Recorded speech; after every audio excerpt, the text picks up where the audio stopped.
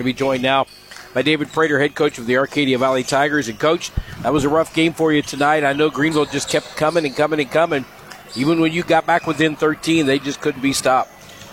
I mean, they hit shots, and then Porter down low was a lot to deal with. I thought we came out in that third quarter and really thought we played well. You know, I got it down to 13. I was starting to feel good, and then that collision down with Gavin and Douglas. I thought it should have been something. You know, I don't know how you hit the floor like that and it's not anything, but that kind of, halted the momentum for a second, and we never regrouped after that. And, that last 6.5 seconds in that quarter, too, we thought it was out of bounds off of Greenville, headed back this way. It actually stayed with Greenville. They got a bucket and then got another bucket at a just after, maybe 1 point or 1.1 second on the clock or whatever. And they picked up 4 points just like that. Went from a 16 to a 20-point lead. Yeah. And it just never did seem like you could get back up from that. Yes, sir. Command the boys, though. I thought we battled because they jumped on us early, and we clearly could have put our heads down and they could have got away from us early. But we commanded them for keep battling, keep coming after them. Shots wasn't going in. Nothing was going our way, and we still battled and, went in at halftime with a 20-point lead. And we talked about it. Hey, just keep your heads up.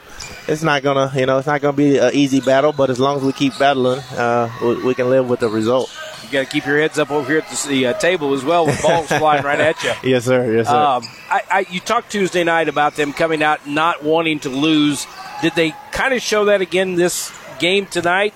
I think early. It really looked like it because I don't understand why it started working when it started working, and it was not working early because we didn't change up anything. The game plan was the exact same. See, now I give you credit for like a Herb Brooks inspirational speech at halftime, coming out and saying, "Guys, this is it. You either do it now or not." And they came out and played well.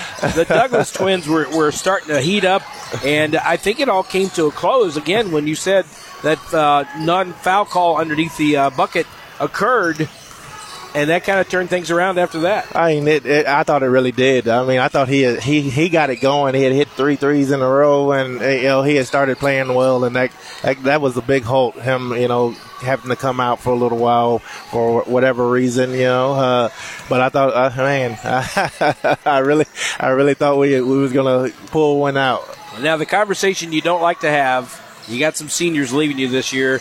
Gage, Gavin, Dylan leaving this year. You've also got, nice rebound there as well.